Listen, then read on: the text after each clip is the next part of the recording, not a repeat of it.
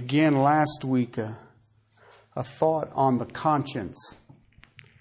I wanted to deal with it again today and then deal with Paul's conscience. And I'll let the word speak for itself. Father, we come before you in a season that the globe thinks about this child. Father, with the hatred and the bitterness that goes towards him, both openly and concealed. Father, I pray that we who are called by your name will be bold, will stand firm in your word. And Father, may our conscience not condemn us, but affirm us that we are children of the truth. Father, it is for such a day as this that you have placed each and every one of us. Father, help us to walk worthy of that enormous task. Father, let us understand it as a privilege, and let it be hearts full of thanksgiving. Father, as we look at this text and the words that you have given, Father, may we, in humble adoration, bow before, with great joy in our hearts, as we deal with the eternal destiny of men. Thank you, Lord, for the privilege. Thank you, Lord, for revealing your majesty and glory to each and every one of us. And Father, may we be found faithful. In Christ's name, amen. Verses 12 through 14, 2 Corinthians chapter 1. For our proud confidence is this: the testimony of our conscience is that in holiness and godly sincerity, not in fleshly wisdom, but in the grace of God, we have conducted ourselves in the world, and especially toward you. For we do not write nothing else to you than what you read and understand, and I hope will understand until the end, just as you also partially did understand us, that we are your reason to be proud, as you also are ours in the day of the Lord Jesus Christ. I used an illustration last week that everybody seemed to remember. I don't know what that means. Of an airplane crash in 1984 in Spain. And all were lost on this airplane crash, and they found the black box, and the radar and ground positioning warning system said they were too low, and so the warning system began telling them to pull up, to pull up, to pull up. And the pilot switched the warning system off and said, "Shut up, gringo," as the plane plowed into the side of a mountain. That is our conscience. Our conscience sits around and tells us to pull up or you're going to crash. And what you have found and what you have seen and what you and I exist in today has been a systematic aiding to make the conscience an error. You should not heed your conscience. It will only lead to psychological distress. And what I see today is a system that just absolutely keeps attacking the conscience, and it is to appease the conscience. It is to remove my guilt, to remove my shame. And we have even gone as far as prescribing medicines that will overcome our conscience so that I don't feel shameful, so I don't feel guilt. And our conscience today is based on whatever is its highest standard.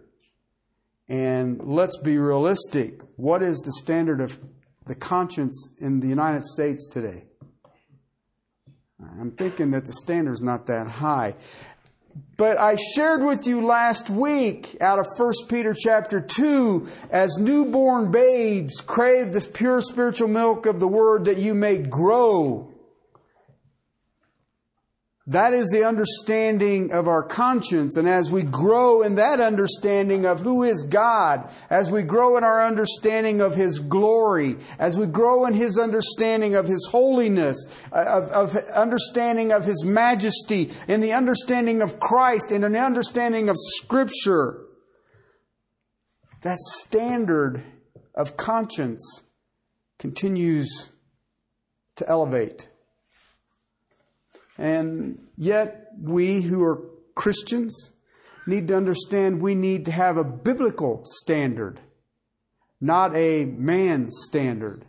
We have a tendency sometimes to augment the standard to make it fit what we believe. Our conscience as Christians should not be made up of non-biblical issues. I see people who will take non-biblical issues and use it to shame, to guilt.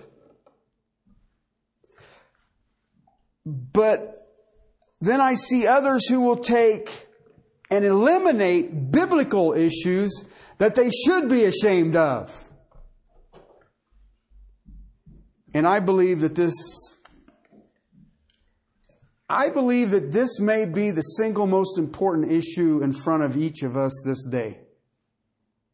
Please understand something. I love all of you, and I don't need you to be concerned about my conscience. Okay? You need to be about concerned to your own conscience. Because one of the ways we will shut up our conscience is what? Be concerned about somebody else's. It's just easier. And we will appease our conscience trying to, quote unquote, assist another.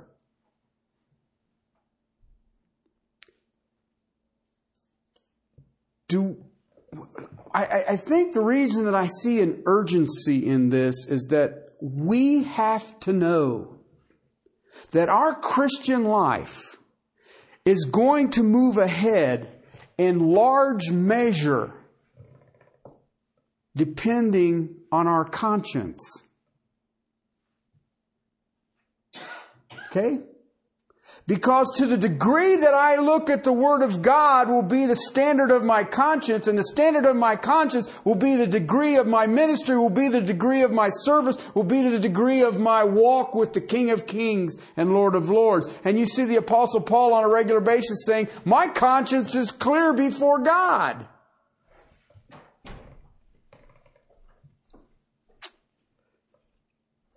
See, that's that voice that is in every one of us that calls at times,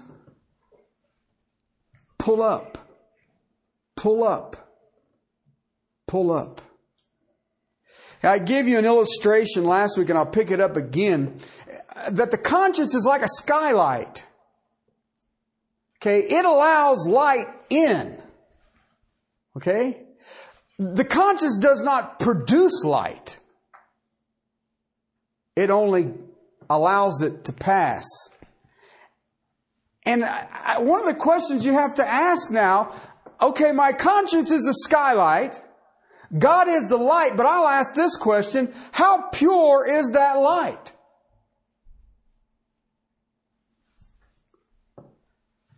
Do I keep the conscience clean?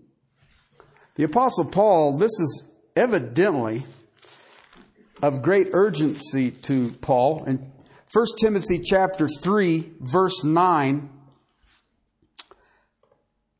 speaking of deacons, and deacons are servants in the church.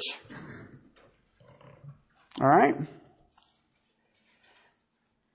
Holding to the mystery of the faith with a clear conscience. You know, that's funny because I watch people talk about deacons and elders, and they're always speaking, well, are they divorced, or do they do this, or do they... You know what? One of the things you never hear us speak of how clear is their conscience? You ever thought about that? You ever noticed, you go through the hymnal? I was looking through the hymnal. I thought, there's got to be a hymn in here speaking of the conscience. There isn't. And I thought, well, that's interesting. Surely somebody has wrote a hymn on the conscience of man. I'll keep looking. In 1 Corinthians chapter 8, verses 7 through 12, we went through this. Remember, speaking of food, eating food offered to idols. And if you eat that food, it's not that big a deal, right? Because it's not what goes in that defiles the man, but what comes out. But then he makes this statement. If you have a weaker brother who believes that this is a violation for his conscience, keep your conscience clear.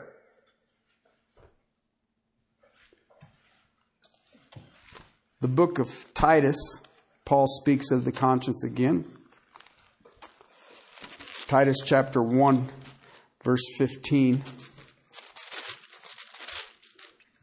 He says this, to the pure, all things are pure, but to those who are defiled and unbelieving, nothing is pure, but both their mind and their conscience is defiled. That's that warning level, the base of operation.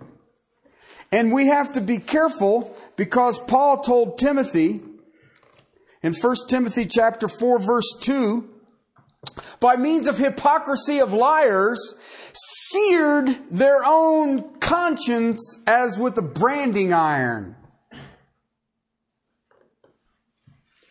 They basically took their conscience and they inflicted it so much that it became callous. It became a scar tissue that was not sensitive to anything. A conscience without feeling. So Paul was concerned about it. Peter was concerned about it. We need to grow in the Word. Why? So that conscience is sensitive to what is going on in our realm, in our hearts. See, one of the things that I struggle with, and one of the things that I believe that many of you will struggle with, do you look at your conscience as a gift from God?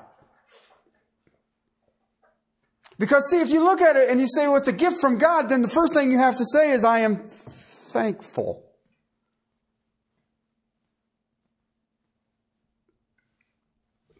Sometimes our conscience is annoying. And it's a little tough to say, gosh, I'm thankful for this annoyance.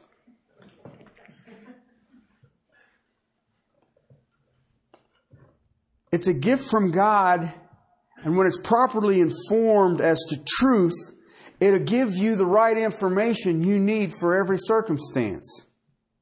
And you don't have to yell at it, and you don't have to figure out how to turn it off. Why? Because what happens is, the thankfulness of my conscience, through the power of God's Word, I can all of a sudden can bow and raise forth with Alleluia. Thank you, Lord, for a trained mind. I will be able to take every thought captive to Christ, because my conscience will warn me if I'm wandering, wobbling. See, to know the truth, then I know that what's passing through the skylight of my conscience is right, and it is only pure light. I read a guy named Sibbs, and the guy is... I know why this book wasn't published a lot. But he spoke of the conscience, and he gave a picture. Here's a small phrase out of it. The conscience is the court and the counsel of the human heart. And I was like, what? And then I had to think about it for a second. You know, sometimes these guys write this and you're like, well, it sounds really cool, but what in the world does that mean? Okay? But if you think about it, in your heart, And this is a fascinating thought, because when I think about your conscience, I'm thinking about that place that the only person who knows what's in there is you. Okay? You can be married today and you can say that you and your spouse just know each other. You don't know the conscience. I guarantee you, wives, you don't know your husband's conscience, and husbands, you don't know your wife's conscience.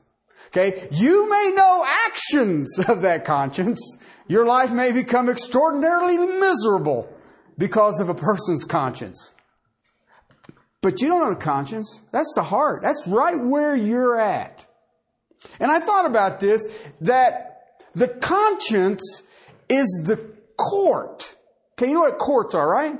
That's where judgments are made. Guilty, not guilty. Right? And I thought about that. I thought, he's right. Where I take my counsel from begins with where? My conscience.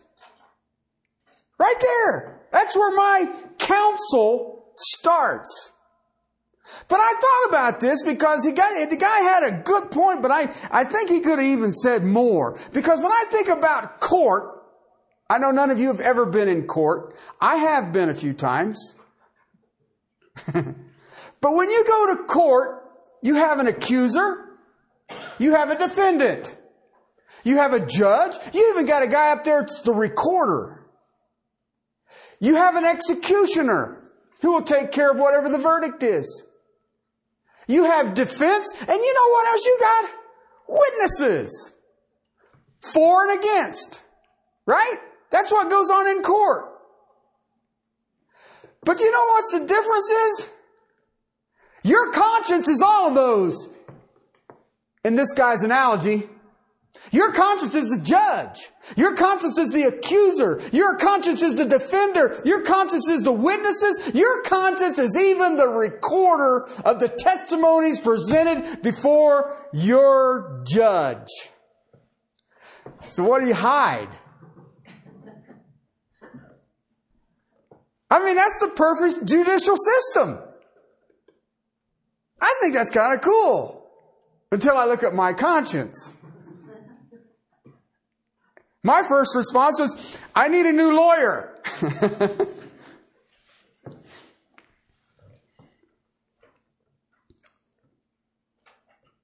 He made the statement,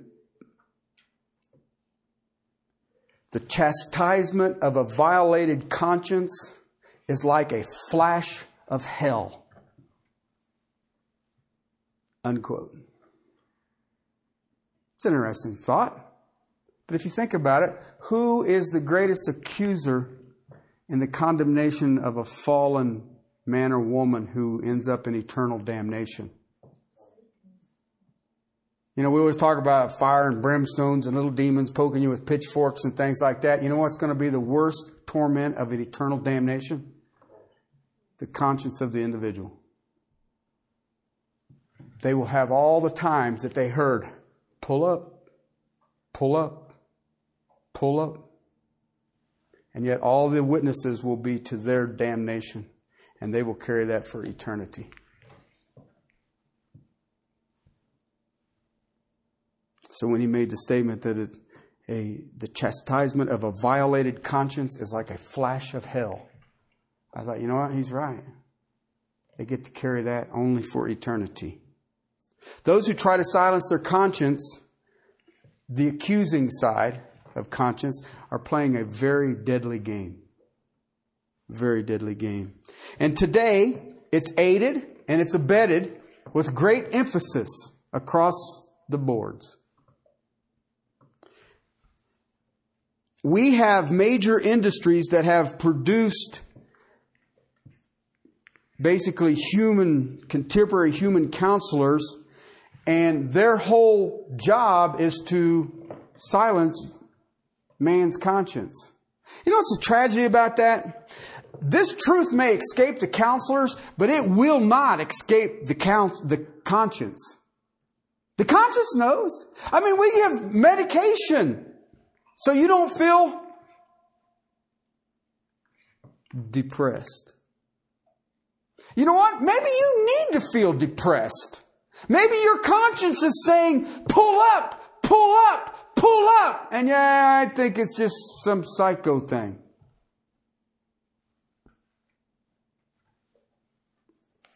The conscience in our society, and I'm talking about the church now, is discouraged.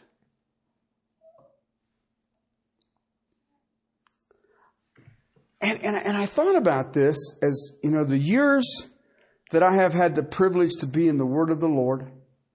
And I thought, what God has shown me, just that privilege. I mean, just in my readings. I'm not talking about teaching events or being able to go to certain conferences or being exposed to this or that or the other. I'm talking about my time with my Lord in His Word.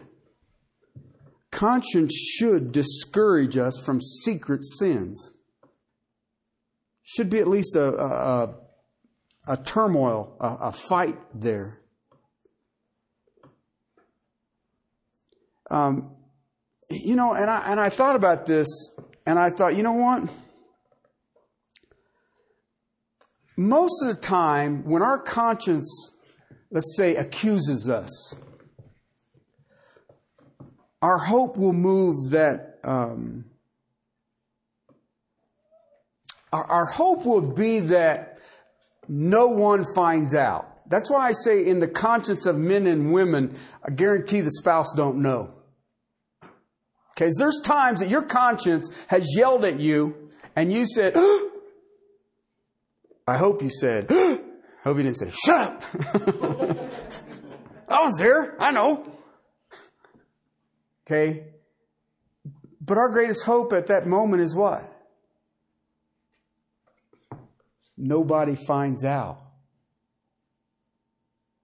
Tell me I'm wrong. Tell me I'm wrong.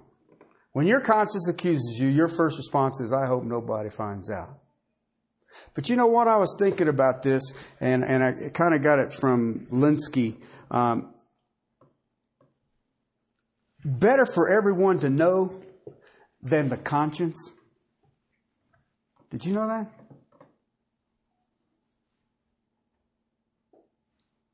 See, the conscience is the witness that is within us. I in my position, I've had multiple times when people have made accusations. It's part of the job. Okay, people will accuse you of whatever. Okay, and you know what? And every time these accusations show up, I can always go to my conscience and say, what do you say? Guilty or not guilty? And my conscience has always affirmed me. You're fine. But when the conscience is the witness to the wrongdoing, where do you go to get him to be quiet? I mean, it's one thing if you get caught doing something in front of the whole congregation. It's another thing if your conscience says, I saw you, but nobody else did. No, dude, you don't understand. I saw you. Every once in a while we'll get an abstract, God sees everything. But you know what? I've watched Christendom. We don't pay any attention to that. But you know what? You will pay attention. I watch people with their conscience. Those are the ones who have a lot of wrinkles on their forehead. Everybody's trying to straighten out their foreheads. Not me, my conscience is fine, man. Next thing everybody be wearing those nasal strips on their eyebrows. Trying to get the wrinkles out. We have become very good at ignoring our conscience. But yet our conscience is still a witness. Everyone has one. And every conscience functions in response to whatever belief system is its highest standard of right or wrong. And yet in our culture today, our culture has an extraordinarily low standard of right and wrong. I mean, you hear this phrase almost regularly. That's unconscionable. Really? I mean, listen to what's going on in our city. Just look at the news this week. Well, this is unconscionable. This man is worth $1 billion, and what he did was unconscionable. And you know what? I heard an interview. It was on a sports show this week, and we're getting ready to finish up a decade. Okay, 10 years. And he said, what would this decade be remembered as in sports? And you know what the guy said? The number of scandals. And you know what? His argument was right. Kobe Bryant, Tiger Woods. How about steroids? Have you ever thought about it? You know, and I thought, wow. And then all of a sudden I get this pop-up email from Disney, and it was talking about all these little, do you guys remember, what the heck was them? The Mouseketeers? You guys all know a Mouseketeer? Britney Spears was a Mouseketeer. My, have we changed? I remember Annette Funicello. Sorry. But do you see what I'm trying to get at? And you look at it, I see all of these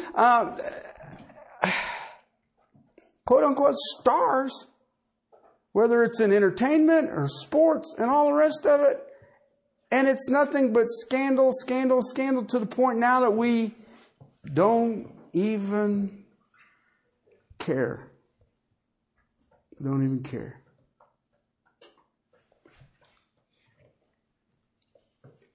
And yet everyone has a conscience. When you become a Christian, something happens to your conscience. Did you know that? I want to share this, and you know what? I guarantee you that some of you are going to say, are you kidding me? And I'm going to tell you, I ain't here to make you believe the Bible. And not my job, man. My job is to say, here's what it says. Okay, then I'll let you and your conscience wrestle with it. In the book of Hebrews, chapter 10, verse 22. Let us draw near with a sincere heart and full assurance of faith, having our hearts sprinkled clean from an evil conscience. And our bodies washed with pure water. Sprinkled clean from an evil conscience. See, before you were a Christian, your conscience was battling you all the time. All the time. That's why it's easy to get into drug abuse. Whether it's alcohol or narcotics or whatever it is, drug you want to do, you can do those because the first thing it does is take the edge off your conscience. And the more I do it, I don't even have to listen to it anymore. And here's the tragedy. From the time you were a child, all kinds of guilt, you may call them bad memories. All kinds of shame as you lived your life kept accumulating. More and more and more in your conscience. And you would have a little more remorse. You would have a little more despair. And it could continue to grow. And it would continue to grow. Have you ever busted your kids? I mean, your kids get caught doing something? And I mean, you catch them red-handed. Okay? What's the first words that come out of their mouth? I'm sorry. Okay? I'm sorry. Okay? As a parent, your first response is, you are not. Okay? But here's what goes on. That goes into their conscience. And they got caught. Whether it's in the little white lie. What is a little white lie? Is that a holy lie?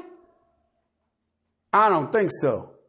But see what we just did? We tried to start taking the edge off of our conscience. but it all accumulates. And now we have several generations who are depressed.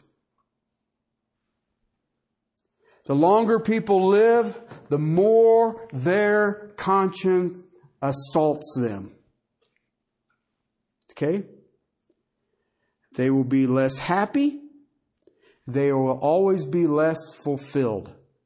And they're never content. They're never at peace. And they're always struggling with everything. And it's because their conscience is saying, pull up, pull up, pull up. And they, for whatever reasons, refuse. Chapter 9, verse 14 of the book of Hebrews. How much more will the blood of Christ, through eternal Spirit offered Himself without blemish to God, cleanse your conscience from dead works to serve the living God? You know what? I don't understand why a Christian right there can't just jump up and go, whoa! At the moment of your salvation, your conscience is a clean slate. Listen, up until that time, your conscience has every right in the world to condemn you. Every right to shame you. Every right to depress you. Every right to fill your heart with despair, sadness, and sorrow. Every right. And I use a little vernacular here, and I could only think of this, me. Your conscience has every right to take the accumulated sin and beat you with it. I remember a young man one time, it's been years ago, had kind of strayed from the house and was out living on his own. And he was out, had gotten into drug trafficking in a very, very high degree. Almost $1 million a week, which would be a very high degree. And this young man walked into a trap. That's how he perceived it. It was a trap. And the DEA said it wasn't. And he was arrested. Had some stolen military weapons and a whole bunch of illegal drugs. You know what the first thing he said went through his head? What is my mom going to think? You ever thought about it? That's the weirdest thought. I thought, that's a crazy thought. But you know why? Because that young man had been killing his conscience and oppressing his conscience and searing his conscience as often as he could. And then all of a sudden it got guilty thrown right at him. Then he realized the ramifications of not listening to his conscience. Interesting thought, though. And yet, at the point of salvation, the blood of Christ absolutely washes your conscience. It's clear, clean slate. You know what? And you've seen it, you've heard it. People come to Christ and the person will say, I feel forgiven. You will hear them say, it's like a huge burden has been lifted off of me. Why? That burden was an accusing conscience, and it has been washed absolutely clean at the point of salvation. Listen, saved people, this is so cool. Saved people don't have to carry around accumulated guilt. We don't have to carry around all of the life anguish and despair and sorrow and sadness that we had before salvation. They don't have to. That's one of the reasons that I would argue against, no one can be in church leadership if they're divorced. What if they're divorced before they were saved? Well, they still can't be divorced. Really? So you're going to let them carry that one around, but they don't have to carry any of the other ones around. You'll let a murderer be a church planter, but he better not be divorced. What if he's a divorced murderer? Oh, never mind. Sorry. He'll be a deacon. No.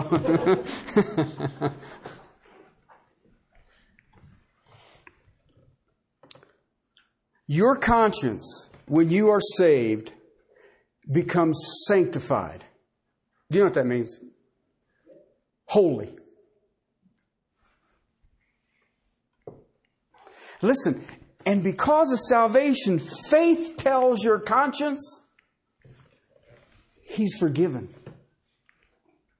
Or she's forgiven. They're forgiven.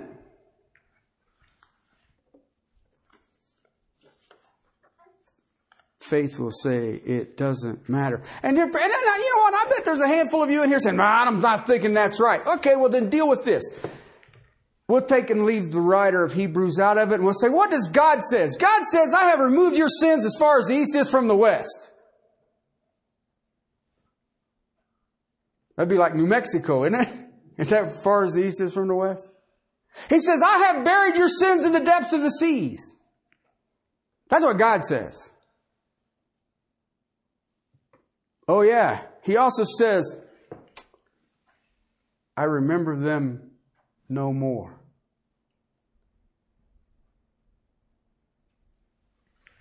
Blood of Jesus Christ cleanses your conscience. It no longer accuses you.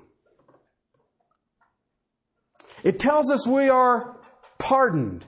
You are forgiven. You are redeemed. You are a child of the Most High God. That's what your conscience tells you. It's a marvelous gift. Christian starts with a clean slate. And at the day of your new beginning, at the moment that your conscience is cleared, no matter how many years of accumulated transgressions you have, at one moment, conscience no longer accuses. The conscience will tell you you're forgiven. The conscience will tell you that the burden has been lifted. Do you know that? As a Christian, you start out with a cleansed conscience. Now here comes the issue. At that point of a clear conscience, clean slate, I am forgiven, it becomes our highest and most holy duty to guard the purity of that reborn, regenerated conscience. I need to guard my conscience because it has no right to accuse me from the past. But it does have a right to accuse me in the present. As a Christian, your conscience will let you know if it's time to pull up. As we learn the Word, we grow in our conscience. Have you ever learned something?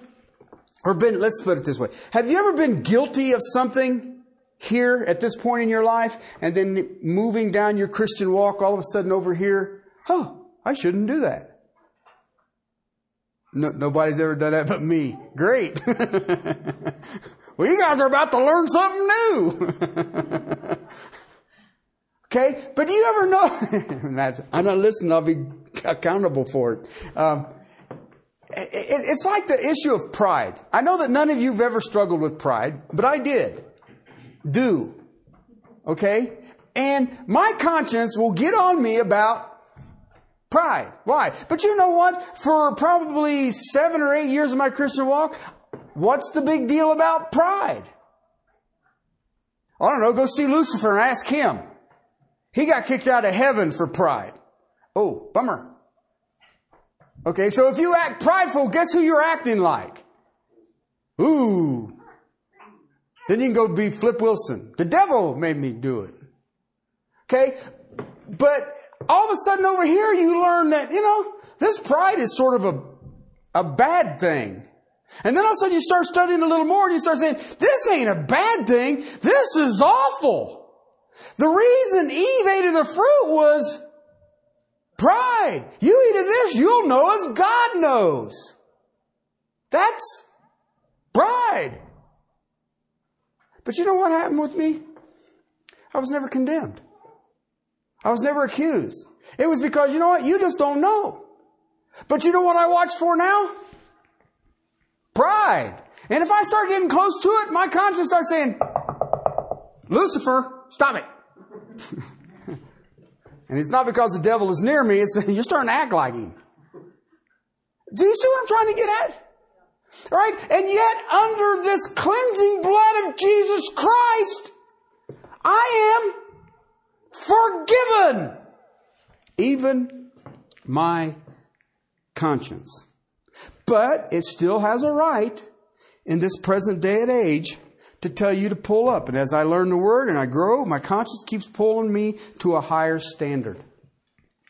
And I use the word, it may not have to pull you, but it pulls me because there's sometimes I'm slower. Longer that we are in the Word, the more the bells and the whistles of warning will be in your life. Okay? So, the simple question would be this. How informed is your conscience? See, and for some people, that upsets them. That upsets them. I remember a family that was in this church years ago, and they've long since left, and he wanted to tell me why he was leaving. And I said, I get that joyful thing to do. And he said, we are leaving, him and his wife. He said, we are leaving because every time we listen to you, we feel guilty.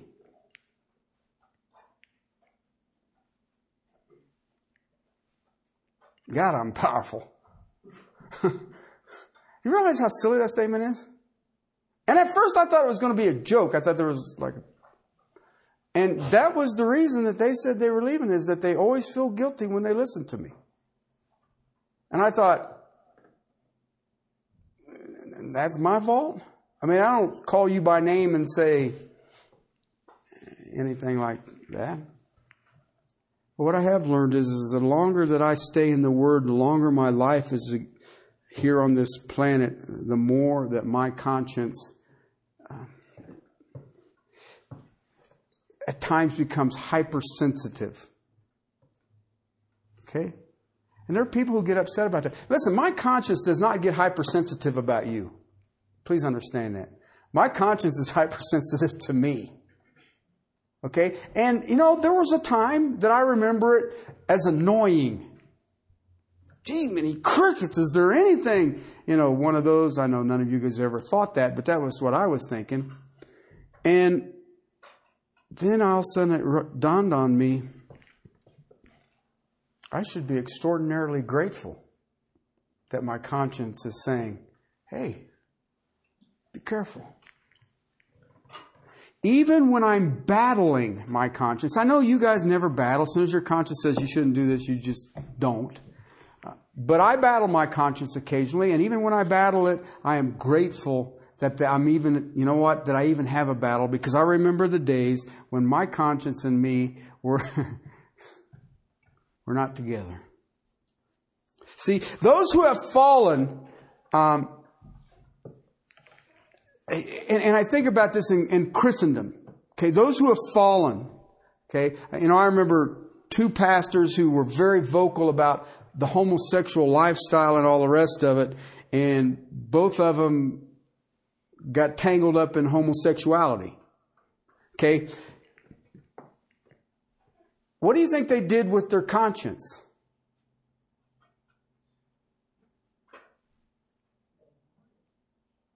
It's easy.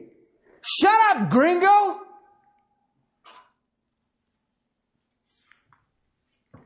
It was easy. You don't really believe that they're... Listen, I don't even care if they're not saved. I've had people say, well, were those pastors saved? I don't care if they weren't. Everybody has a conscience. And if you stand up and proclaim one thing and then go do the exact opposite of it, Your conscience is going to say, hey, dude, I'm thinking that's just not working. And your conscience is, excuse me. And at some point, you're either going to stop and say, you know what? Yeah, you're right. Or you're going to say, what can I do to shut up my conscience? And that's what we do.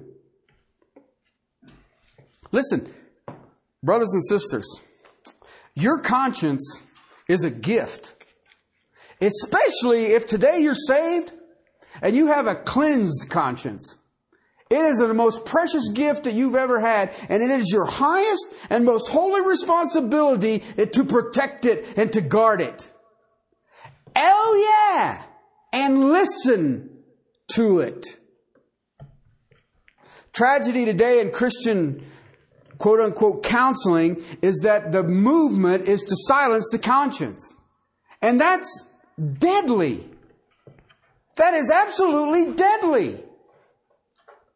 We should be concerned about our conscience. It should be something that is foremost on our minds, because Paul in Acts 23 verse 1, Paul before the council, looking intently at the council, said, "Brethren, I have lived my life with a perfectly good conscience before God." That's pretty strong. Chapter 24, verse 16. In view of this, I also do my best to maintain always a blameless conscience, both before God and before men. I'm seeing a pattern. 1 Timothy chapter 1, verse 5. The purpose that we should be in the pulpit, those who would teach should be in the pulpit, should be this right here. Chapter 1, verse 5. The goal of our instruction, the goal of our doctrine, the goal of our theology is love from a pure heart and a good conscience and a sincere faith. A sincere faith produces what? A blood-covered conscience by the blood of Jesus Christ. That would be a pretty strong. Verse 18 and 19. This command I trust to you, Timothy, my son, in accordance to the prophecies previously made concerning you, that by them you fight the good fight. Okay. Keeping the faith. Amen. That's part of, fight the good fight. Keep the faith. Oh yeah. And a good conscience. Because there are some have rejected and suffered shipwrecked to the faith. See, he ties good conscience and faith together. You have seen saints who have shipwrecked. And you know what happened? They shut off their warning system. Chapter 3, verse 9. Deacons likewise, not double-tongued or addicted to wine or sordid gain, holding to the mystery of the faith with a clear conscience. 2 Timothy chapter 1, verse 3. I thank God whom I serve with a clear conscience. See what I'm trying to get at here?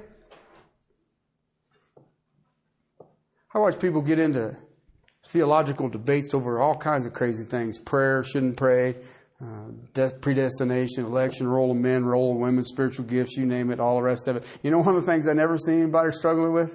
How about your conscience? No, let's talk about dispensational theology. Okay? Do you believe that God is a trichotomist or a dichotomist? I remember somebody asking me one time, what do you think God did before He created? I know what He did. The guy said, what? He said, none of your business, or He'd have told us. It's really not that hard. I don't understand some of this. Why? Listen, I believe that this is major. I believe this is absolutely major. Okay? Because this is the heart of a strong testimony for Christ. And this is the heart of an effective life. Is that person who has a clear conscience. Clear conscience. Okay? If you're saved this day, guess what? Clean slate. Clean slate. Been washed by the blood of Jesus Christ. Nothing in your past can condemn you. Nothing. Okay, if you're saved today and you started out with a clean slate and yet there's something troubling you, guess what? Pull up. Pull up. Pull up. Or you will crash and burn. Guaranteed. Father, I just praise you for your word and the amazing things that you do. Father, I thank you that you reminded my poor, wretched soul that my conscience has been cleansed. Precious blood of Jesus Christ. I stand with a sanctified conscience. Father,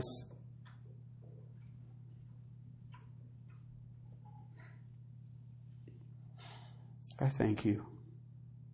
Father, I pray for these precious people. Father, you'll help each of us to guard our conscience. And yet, Father, give us ears to listen to our conscience. Father, as newborn babes crave the pure spiritual milk of the Word, may that be how we are known. And I praise you and thank you for this time. In Christ's name, amen.